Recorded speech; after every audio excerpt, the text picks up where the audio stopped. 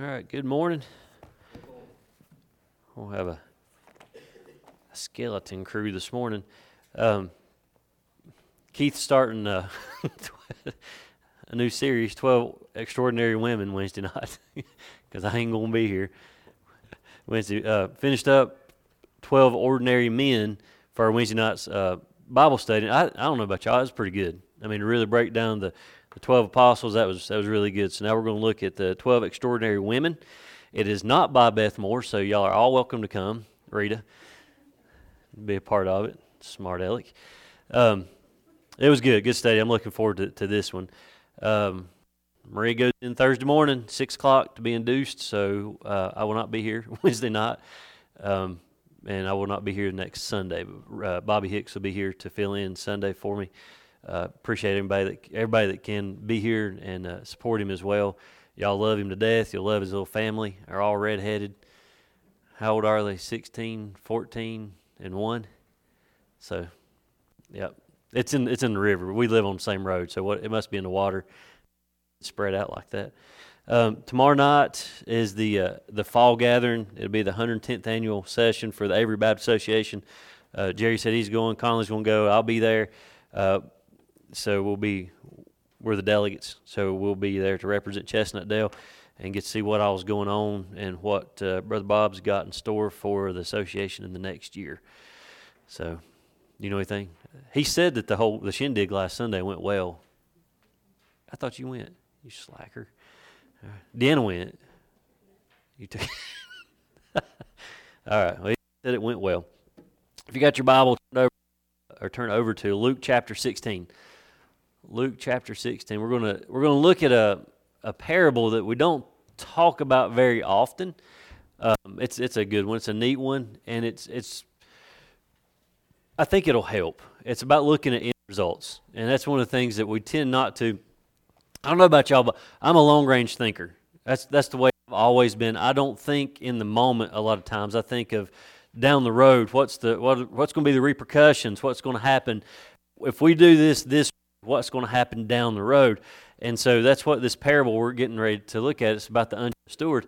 That's what he's doing. He's looking down the road. He's looking into the future, but he's also trying to take care of himself at the same time, which is something that we got to do as well. But I'll read you this that kind of goes along with it. There's a man who was in trouble with his boss, and he had helped himself to his employer funds one time too many, and now he's facing the music. In fact, he had been told to clean out his desk. He was given a few days to clear up his accounts, but he knew that after that he was finished. The man was humiliated. He knew that at his age he would not be able to find any other job, especially at the pay scale of his old job. He probably could keep going for a while on unemployment, but what about after that ran out? He was facing financial disaster. He says, then the idea hit him. He was in charge of collecting debts owed to his employer. He decided that he would call each of them and offer them a deal. He told them that he would be leaving his present position to search out new opportunities. And in order to keep their goodwill, he was offering them a deal that they could not refuse. If they paid their bills immediately, they could settle for 60 cents on the dollar. Of course, he assured them that he had been authorized by his employer to do this, to make this offer, and he hoped that they would remember this act of goodwill when it came to their company. When he came to their company to submit a resume, he used his boss's money to buy the goodwill of his possible future employees. So what that is, and I don't know who wrote that, but that's a modern spin on what we're getting ready to read. So it makes it make a little bit more sense what we're getting ready to read. He thought of himself first. What is going to happen to me? He messed up over the years. He'd been dipping into the company money and drawing money out himself. He's busted, and now he's getting ready to lose his job. What is going to happen to him? That's all he could think about, is what is going to happen to him. My Bible says, and y'all might say it too, but mine calls this the parable of the unjust steward. The parable of the unjust steward. I don't know what you call this. I would call this the parable of the clever steward. Because you got to think about it. That's pretty smart. What he did was pretty smart. But we're going to talk about how the master looks at it compared to how Jesus looks at it, because there's two different points of view here that we're going to look at. How the Master looked at it and how Jesus looks at it, and which one we need to consider when we look at it. Now, it's really, really obvious when we read this here in just a second that Jesus is not commending this man for being underhanded. Jesus does not believe in being dishonest. So he's not commending him for what he did. By no means would Jesus ever commend that and do that. But this guy is an example to us in that he saw clearly what the issues were. He knew where he had messed up, and he knew what was in his future, and he also knew how to fix it. That's what we need to pick up on, is we need to be able to see how things affect us in the future and how we can fix it so that it doesn't become a bigger mess. He cared about the outcome, and he did something about it. And that's our goal, I believe, as a church, as Christians, is we need to know what the end result is going to be, and we need to be able to fix the outcome for ourselves and for others. And when I say the outcome, which would be death, we know what the outcome for each one of us is going to be. It's inevitable. There is a 100% mortality rate for every one of us. Whether you want to talk about it or not, we're going to go at some point. So we know what the end result could be, heaven or hell. So we need to be able to fix the end result for ourselves and for those that are lost. It is our responsibility. Once we're saved, once we have accepted Jesus, it is our responsibility to become those disciples and to reach out to this lost world that we're living in, to make disciples, to help spread the gospel. That's what he wants. It's what Jesus wants from us. Spread the gospel. Get the word out. Tell the world about me and about my saving grace and about heaven and all the great things that are going to come from it. That's what he wants us to do, so we can help the end result. We know what the future will be, heaven or hell. So we can help fix those that are going to hell. We can, through testimony, whatever we're doing, we can help the end result that person. If you got your Bibles open to Luke 16, stand with me just a moment. Luke 16, starting in verse 1.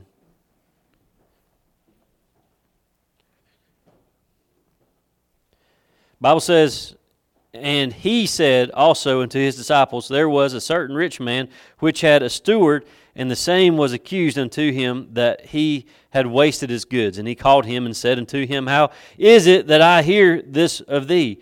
Give an account of thy stewardship, for thou mayest be no longer steward. Then the steward said within himself, What shall I do? For my Lord taketh away from me the stewardship. I cannot dig. I beg, I am ashamed. I am resolved what to do, that when I am put out of the stewardship, they may receive me into their houses. So he called every one of his Lord's debtors unto him, and said unto the first, How much owest thou unto my Lord? And he said, 100 measures of oil. And he said unto him, Take thy bill, and sit down quickly, and write 50. Then he said unto another, And how much owest thou? And he said, 100 measures of wheat. And he said unto him, Take thy bill, and write fourscore.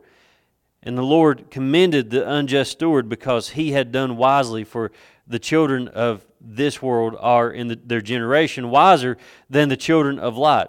And I say unto you, make to yourselves friends of the mammon of unrighteousness, that when ye fail, they may receive you into everlasting habitations. He that is faithful in that which is least is faithful also in much. And he that is unjust in the least is unjust also in much. If therefore ye have not been faithful in the unrighteous mammon, who will commit to your trust true riches? And if ye have not been faithful in that which is another man's, who shall give you that which is your own? No servant can serve two masters, for either he will hate the one and love the other, or else he will hold to the one and despise the other. Ye cannot serve God and mammon. And the Pharisees also, who were covetous, heard all these things, and they derided him. And he said unto them, Ye are they which justify yourselves before men, but God knoweth your hearts, for that which is highly esteemed among men is abomination in the sight of God. Let's pray. Father, this morning we just want to thank you again for this week that you've given us. God, we want to thank you for the Scripture. Thank you for the Word. Thank you for the guidance that we're going to find through what has been penned down here. God, we just thank you for your Son, Jesus Christ. Lord, we thank you for these parables that He's given us. Lord, that we may better ourselves as Christians. We can lift up the kingdom, Lord. We can go about your business here on earth with these parables in mind. And Lord, I pray that it would make us stronger and better faithful workers for you. And Lord, we just pray for those this morning that are sick. Lord, those that are shut in. We got so many that are battling this COVID. We got so many that are battling other diseases right now. Father, I pray that you would just continue to work in this entire world right now, this earth. God, I pray that you would reveal yourself, show yourself to those that are in charge of this vaccine and getting things squared away for us where we can become a healthier, stronger country again and a stronger world as well. But Lord, it's going to be only you that can do it. And I pray, God, that they would turn to you and seek your face to work this thing out. And Lord, we pray that you would continue to be with those that are bereaved. Lord, as we had a 11-year-old killed back home this week on a four-wheeler. Father, I pray that you would be with that family and continue to comfort them and just, Lord, just keep them close in your bosom this week, Lord, as they go through the funeral service there at Alliance. And I pray, Lord, that you would just give them healing, give them comfort in this tragic loss. But Lord, we thank you for this week. I pray, Lord, you continue to be with us, lead us, guide us, direct us. Lord, we love you and we praise you. All this in your Son's name we pray. Amen. You can have a seat.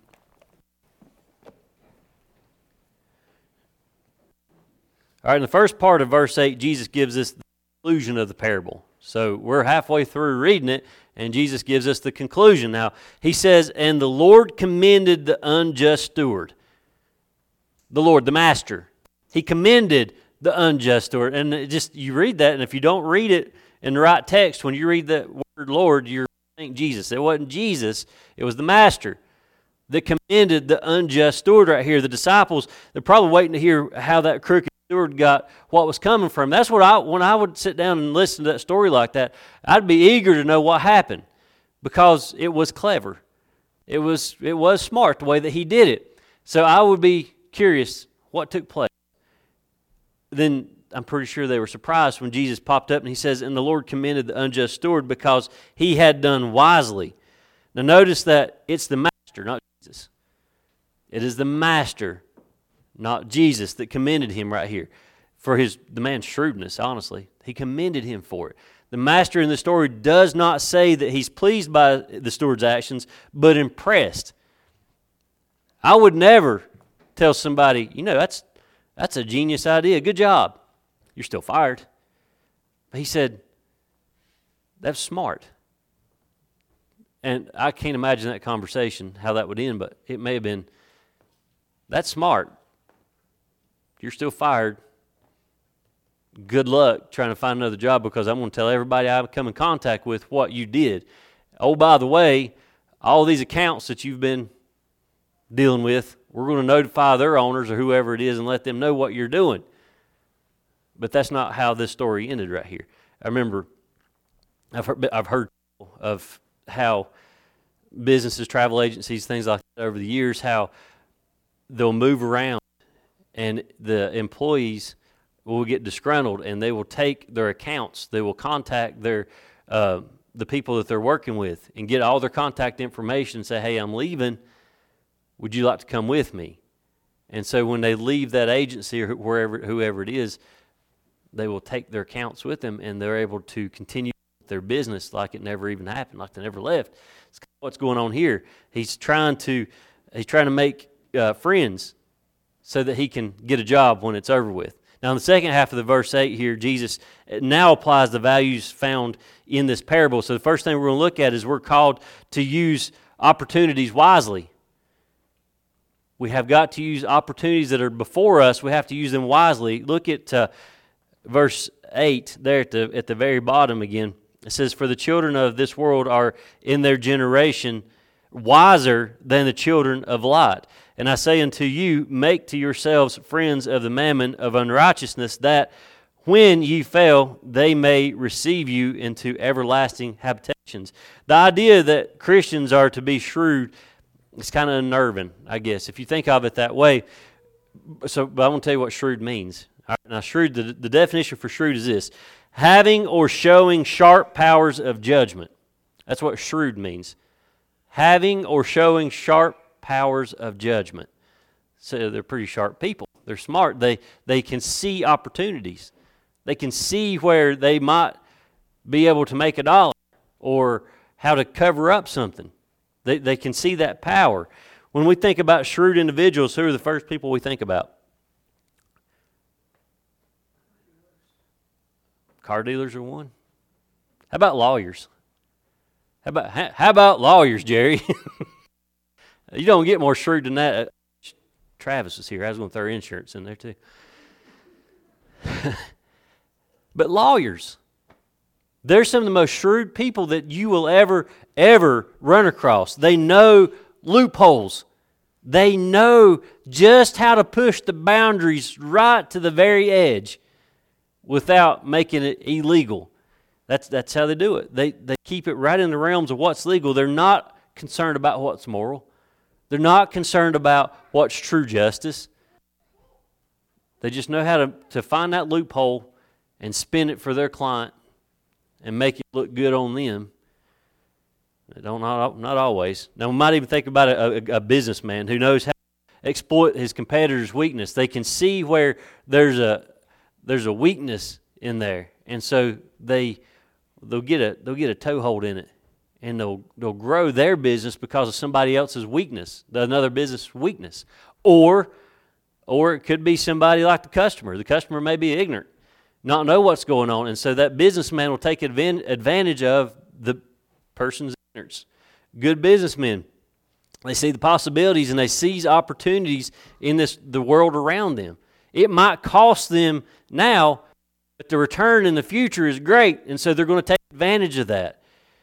William Barclay. Now, I'm not a William Barclay fan. I never have been. I don't believe in his theology. I don't believe in his doctrine. But he said something. This guy, he's been dead for years. But he said something. He's of the Church of Scotland. He said, if only the Christian was as eager and ingenious in his attempt to attain goodness as the man of the world is in his attempt to attain money and comfort, he would be a much better man. So if we strived as Christians to present the gospel, if we tried or strived as much as a businessman does to make money, if we strive that hard to get people to church and to see people come to Jesus, this would be a better world, wouldn't it? I know I refer to these guys every now and then, but like the Duck Dynasty people, Christians, you see it, you watch them on TV, you know how they live, and they're open about their faith. Now, it's not the same type of denomination as us. They believe in works, and they believe in repentance, and that if they don't repent before they die, they could go to hell if they didn't ask for forgiveness for whatever sin they committed that day. And we know that's not true. I mean, if you're saved, you're saved. That's just the way that works. But anyway, if we could live a life like those guys do, where we go and we're just happy-go-lucky and we're always telling people about Jesus, the world would be a better place. But for some reason, we tend to struggle with that. And I don't want y'all to miss the significance right here in this last little part in verse 9. It says, that when ye fail, they may receive you into everlasting habitations. Now listen to that. This is not referring, right here, it's not referring to debt. It's referring to death. Debt, nope, death, yes. 1 Timothy 6:7 says, for we brought nothing into this world, and it is certain we can carry nothing out. Great words from Paul right there. I got a picture somewhere at my office. I love it. It's a hearse with a U-Haul trailer behind it. And all it says the old saying, you can't take it with you when you go. That's what that means. You can't. You can't take it with you. Paul says, for we brought nothing into this world, and it is certain we can carry nothing out. We brought squat. When little Clayton gets here this week, guess what? He ain't bringing nothing with him. He ain't bringing nothing with him. When he comes rolling out of there, he ain't going to have a fistful of money or gold bars or anything like that. It will be nothing. He's going to come in here naked, and that's about it. We leave this world. Guess what? When we leave this world, we're leaving the same way we came in, with nothing. Bluegrass Song of the Year. Richest man in the graveyard. Balsam Range. This week, they just give him the award for it. Richest man in the graveyard. Think about it. He took nothing with him. We take nothing with us. Not a thing. We come in as sinners, we go out as sinners. The only difference in between the two is at some point we have an opportunity to be saved. We come in with nothing. For we brought nothing into the world, and it is certain we can. Shrewdness about money, it's going to force us to realize this. Money, it can be powerful, but I need you to remember this. Money is limited, and temporary. Money is limited and temporary. You will run out. You will run. Every one of us has run out a time or two, I know. You run out. You feel powerful, don't you? I think about where's Cindy when she got her first check. Wasn't that good? Well, she just cloud nine, wasn't she? Abby, I know she was too. She got a check. Oh, she's so excited she got a check. Did she frame it? No, she blew it on 10 pairs of shoes, I think. Or 9, I don't know. But we find out really quick as we get older that it's temporary, it's limited. We have limited funds. Have it saved up, but it will run out eventually. And again, we can't take it with us when we go. The only wealth that will stand is what has been invested in others for the sake of Jesus and the gospel. That's the wealth we need to be concerned about. Not financial, not what's in our wallet. That don't matter. Nobody cares about that, really. We shouldn't. What we need to care about is the wealth that we're building up in heaven right now. Those rewards that we're storing up in heaven right now by whatever we're doing. When we go out and we're witnessing to others, when we're talking to others about Jesus and we're seeing fruit of our labor, when we see those people coming to know Jesus and being saved, and we're going out and we're helping others because we're all about works after faith, works after salvation. We got to be working it. After we're saved, we've got to be working it. We're building up those rewards that He has given us when we get there that we're going to get back in return. That's the reward that matters. That's what we need to be focused on, is what rewards we're storing up right now, not what's in our pocket or in our bank accounts right now. It's nice to have some. It really is. It's nice to have $1 here or there. It doesn't matter. It's what we've done for Jesus. He's called us to be fishers of men, and we have to take every opportunity to invest in these heavenly riches. I'm all about some heavenly riches. They won't be enough. There won't be enough. I can't do enough to give my riches back to Jesus for what He's done for me. If I could write Him a check for all the money in the world, it still wouldn't be enough for what He's done for me. And He did it and didn't charge not a dime. He doesn't want anything back from us. We don't have to pay Him for anything. He said, just go be a disciple. Go make disciples. Take my gospel. Go out into the world. He says, go ye therefore to all nations, the uttermost parts of the world. He said, just take the gospel and make sure everybody knows about me. That's all He wants us to do. And He will bless us and He will reward us for that. He just keeps giving. Jesus, He keeps giving and dying on the cross for us. And then we go and we do all that we can. We're His hands and feet here on earth, and we go and we do and we go and we do and we go and do. And then He just blesses and blesses. And we're building up these rewards. We get to heaven, we're going to push them over at His feet. And you're going to sit there and think, it still ain't enough for what He's done for me. Still ain't enough. Second thing, we're to serve God wholly. Verse 13 says, no servant can serve two masters, for either he will hate the one and love the other, or else he will hold to the one and despise the other. Ye cannot serve God and mammon. Now the point is that we have to keep our priorities straight. We've got to know who is who, what is what. We need priorities. Priorities is a hard thing to learn, ain't it? The older you get and you got all these irons in the fire, you got to figure out what's first. God. You may hold 3 or 4 different jobs and have a big old family and do all these other things in this world, but you got to know what your priorities are. And buddies, when your priorities are out of line, which means you're out of God's will, you'll get told really fast. You'll really know it. God will show it to you. You're not where you need to be. I'm a prime example of that. Maria will tell you that. When you get too many irons in the fire and you get mixed up, you got to be cautious. Remember who God is. Remember what mammon is. Keeping priorities straight. Wealth is to be used, not served. The truth about money is that we can either be stewards of it or we can be servants of it. Stewards of it or servants? What are you?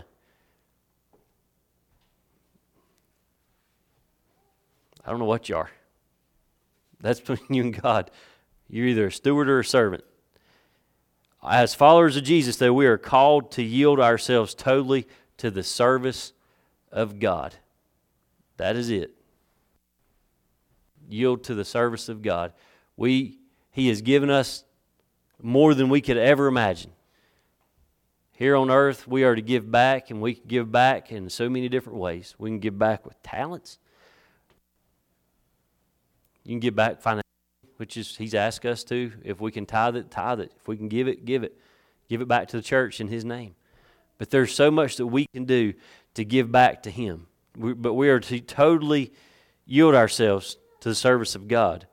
There's no part-time Christianity. We're not just Christians on Sunday. We're not just Christians on Wednesday night. We're not just Christians when we come in here for Bible school. That's not what we're called to. We are full-time Christians. We don't take a break. You can't take your Christian hat off. Once you get saved, once you're saved and you've been baptized and you're active in the church, you don't just take a break. God don't take a break. We don't take a break. There's no part-time position in God's kingdom. We're full-time servants of Jesus Christ. Full-time, 24/7. Eat, breathe, sleep it. And we go out, tell others about Him. That's all He's asked us to do. So Jesus here, He's been talking to the disciples, but the Pharisees, they've been listening. Them old Pharisees. He'd already been talking to them earlier. Now they're eavesdropping in on this whole conversation. And, of course, their response is anything but spiritual whenever they open their mouth. Look at verse 14 one more time. It says, "And the Pharisees also who were covetous heard all these things, and they derided on Him. And He said unto them, Ye are they which justify yourselves before men, but God knoweth your hearts. For that which is highly esteemed among men is abomination in the sight of God." Now these men of God, I'll do air quotes because they were the furthest thing from it. These men of God right here, they were greedy money lovers. That's all they wanted. They wanted as much money as possible. They had ways, that parable's a lot like them, where they had ways to bring money in on the side, skim off the top, if you will. They had these ways of bringing this money in. And to make matters worse, they justified their hypocrisy with Scripture. You ever met people like that? People will say, I do it this way because the Bible said I could. It's those people that take it and they manipulate the Scripture to fit their life instead of their life to fit the Scripture. That's what they're doing. They are justifying themselves for what they're doing because they think that's what the Bible says. They've misinterpreted it. So many people are doing that right now. There are so many people in this world that have taken the Bible and manipulated it to fit into their lives instead of their lives to fit the Bible. They flip it around and they've made a mess out of it.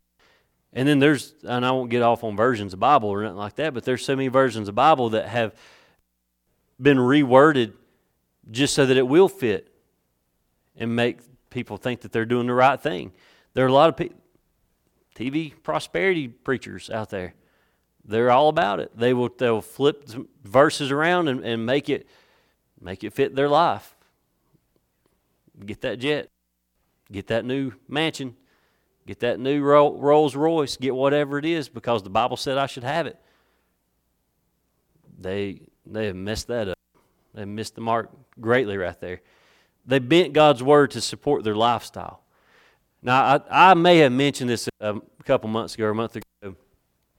It may have been on Wednesday night, actually, when I talked about this. This is one thing that has really been driving me up the wall. It's how this world, I'll just say America, not so much the world, but America, how they're taking the Bible and they're trying to tell us that things are on right now are biblical and it's okay to do it.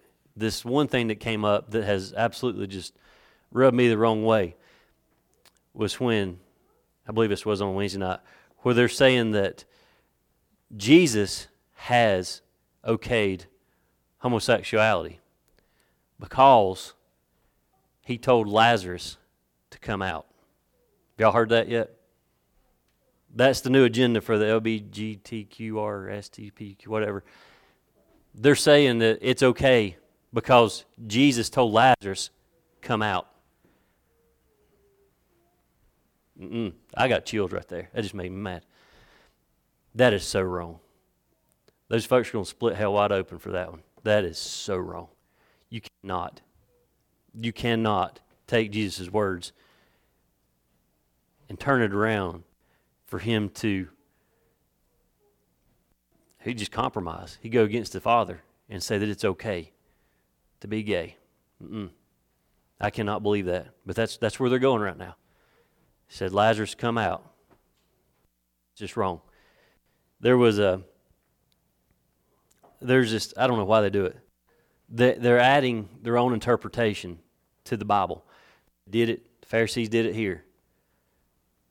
Mankind is still doing it, and mankind will always do it. There are going to be folks in this world that are going to misinterpret, or they're going to add to or take away from the Bible to make it fit their life so that they feel like they're doing right.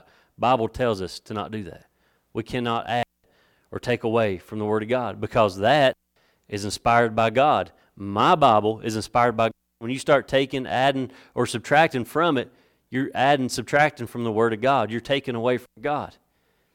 And we're not supposed to be doing that. I got a little story I got to tell you because it goes right along with this. There was a man that was shipwrecked one time. And this is actually a true story. Shipwrecked one time on an unknown island. No clue where he's at. He was the only survivor. Floated up on this little island. And to his surprise, he found that he wasn't alone once he got there. There was a tribe there, a large tribe of people that shared that island with him. So to his pleasure, he discovered that they treated him very well. They placed him on a throne and they catered to his every single desire, everything he wanted. He was delighted, but he was perplexed. Why such the royal treatment? As his ability to communicate increased, he discovered that the tribal custom was to choose a king for a year. Then, when his term was finished, he would be transported to a particular island and abandoned. Delight was now replaced with distress. Then he hit on a shrewd plan. It's kind of like this undressed steward here. Over the next months, he sent members of the tribe to clear and till the other island. He had them build a beautiful house, furnish it, and plant crops. He sent some chosen friends to live there and wait for him. Then, when his time of exile came, he was put in a place carefully prepared, full of friends delighted to receive him. He was a smart man. He knew what was getting ready to take place, so he was prepared. He was prepared to go on. We are not heading to a deserted island, but we're heading to the Father's house. We're going to a place that's not made by hands. That is, Jesus has told us He's going to prepare a place for us. That's where we're heading to. So when we leave this world, we're not going to a deserted island. We're going to heaven. We're going to be with the Father. The preparations we make here follow us there and in return as our reward. So the preparations that we're making, and I'm talking about reaching out to the lost, being a witness to those, making sure that everybody that we come in contact with knows who Jesus is and has an opportunity to be saved. We're building up those rewards here to receive when we get there to the Father's house. So how are you doing with your stewardship? We're all stewards. How are you doing with your stewardship? The last thing, and it's another one of those crazy quotes from William Barclay. I cannot believe I've quoted him twice today, and I can't stand the man. We're called to use material possessions faithfully. So what He has given us, material possessions here on earth, we're to use them faithfully here. Look at verse 10 again. It says, He that is faithful in that which is least is faithful also in much. And he that is unjust in the least is unjust also in much. If therefore ye have not been faithful in the unrighteous mammon, who will commit to your trust the true riches? And if ye have not been faithful in that which is another man's, who shall give you that which is your own? Now what he said, William Barclay said this: what you get in heaven depends on how you use the things on earth.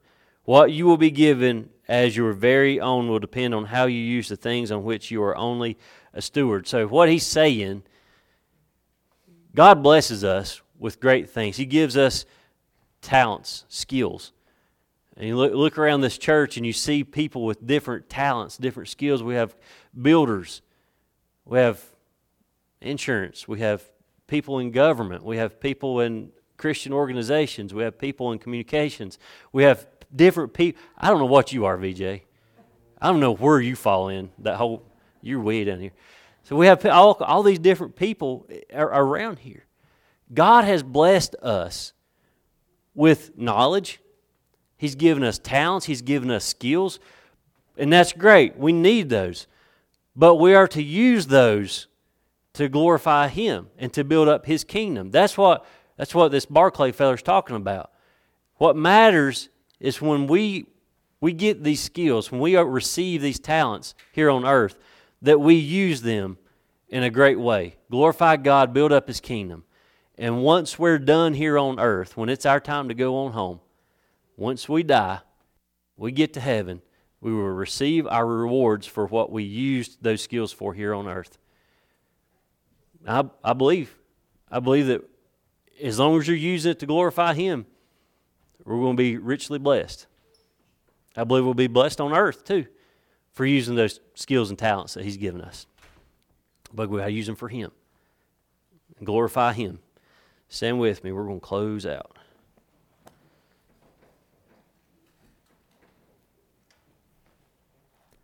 Don't egg me when we leave here for quoting Barclay, because I don't particularly care for the man. But he's pretty smart, and he said some smart things. All right, if y'all just pray for us this week, pray for Maria this Thursday morning as she goes in to pray that Chick-fil-A has 1 gallon of sweet tea available Thursday at some point, because after he pops out, I'm going to go get her some sweet tea. I'm going to have it, as soon as he comes out, I'm going to have it just right by her side so she can sip on it. But just pray everything goes well. He's doing good. He's tracking well, and she's doing good. Went Friday to the doctor, and everybody's doing well. He's growing. He's probably close to 7.5-ish pounds, something like that, and doing somersaults, they said. So I just been praying for her this week, and I appreciate y'all calling. I know a lot of y'all been checking on us the past few weeks and checking on me this week. I had a really bad infection that it took several rounds of antibiotics to get cleared out, but I feel so much better right now than I did last Sunday. So appreciate y'all checking on me. Doing good. Conley, you dismiss us, please. Father, thank you, God, things you've given us, Lord. God, we pray that we use them for your glory and your honor. Bless our church. Continue to go with us. Forgive us when we fail. In Jesus' name, amen. Amen. All right, we'll see y'all later.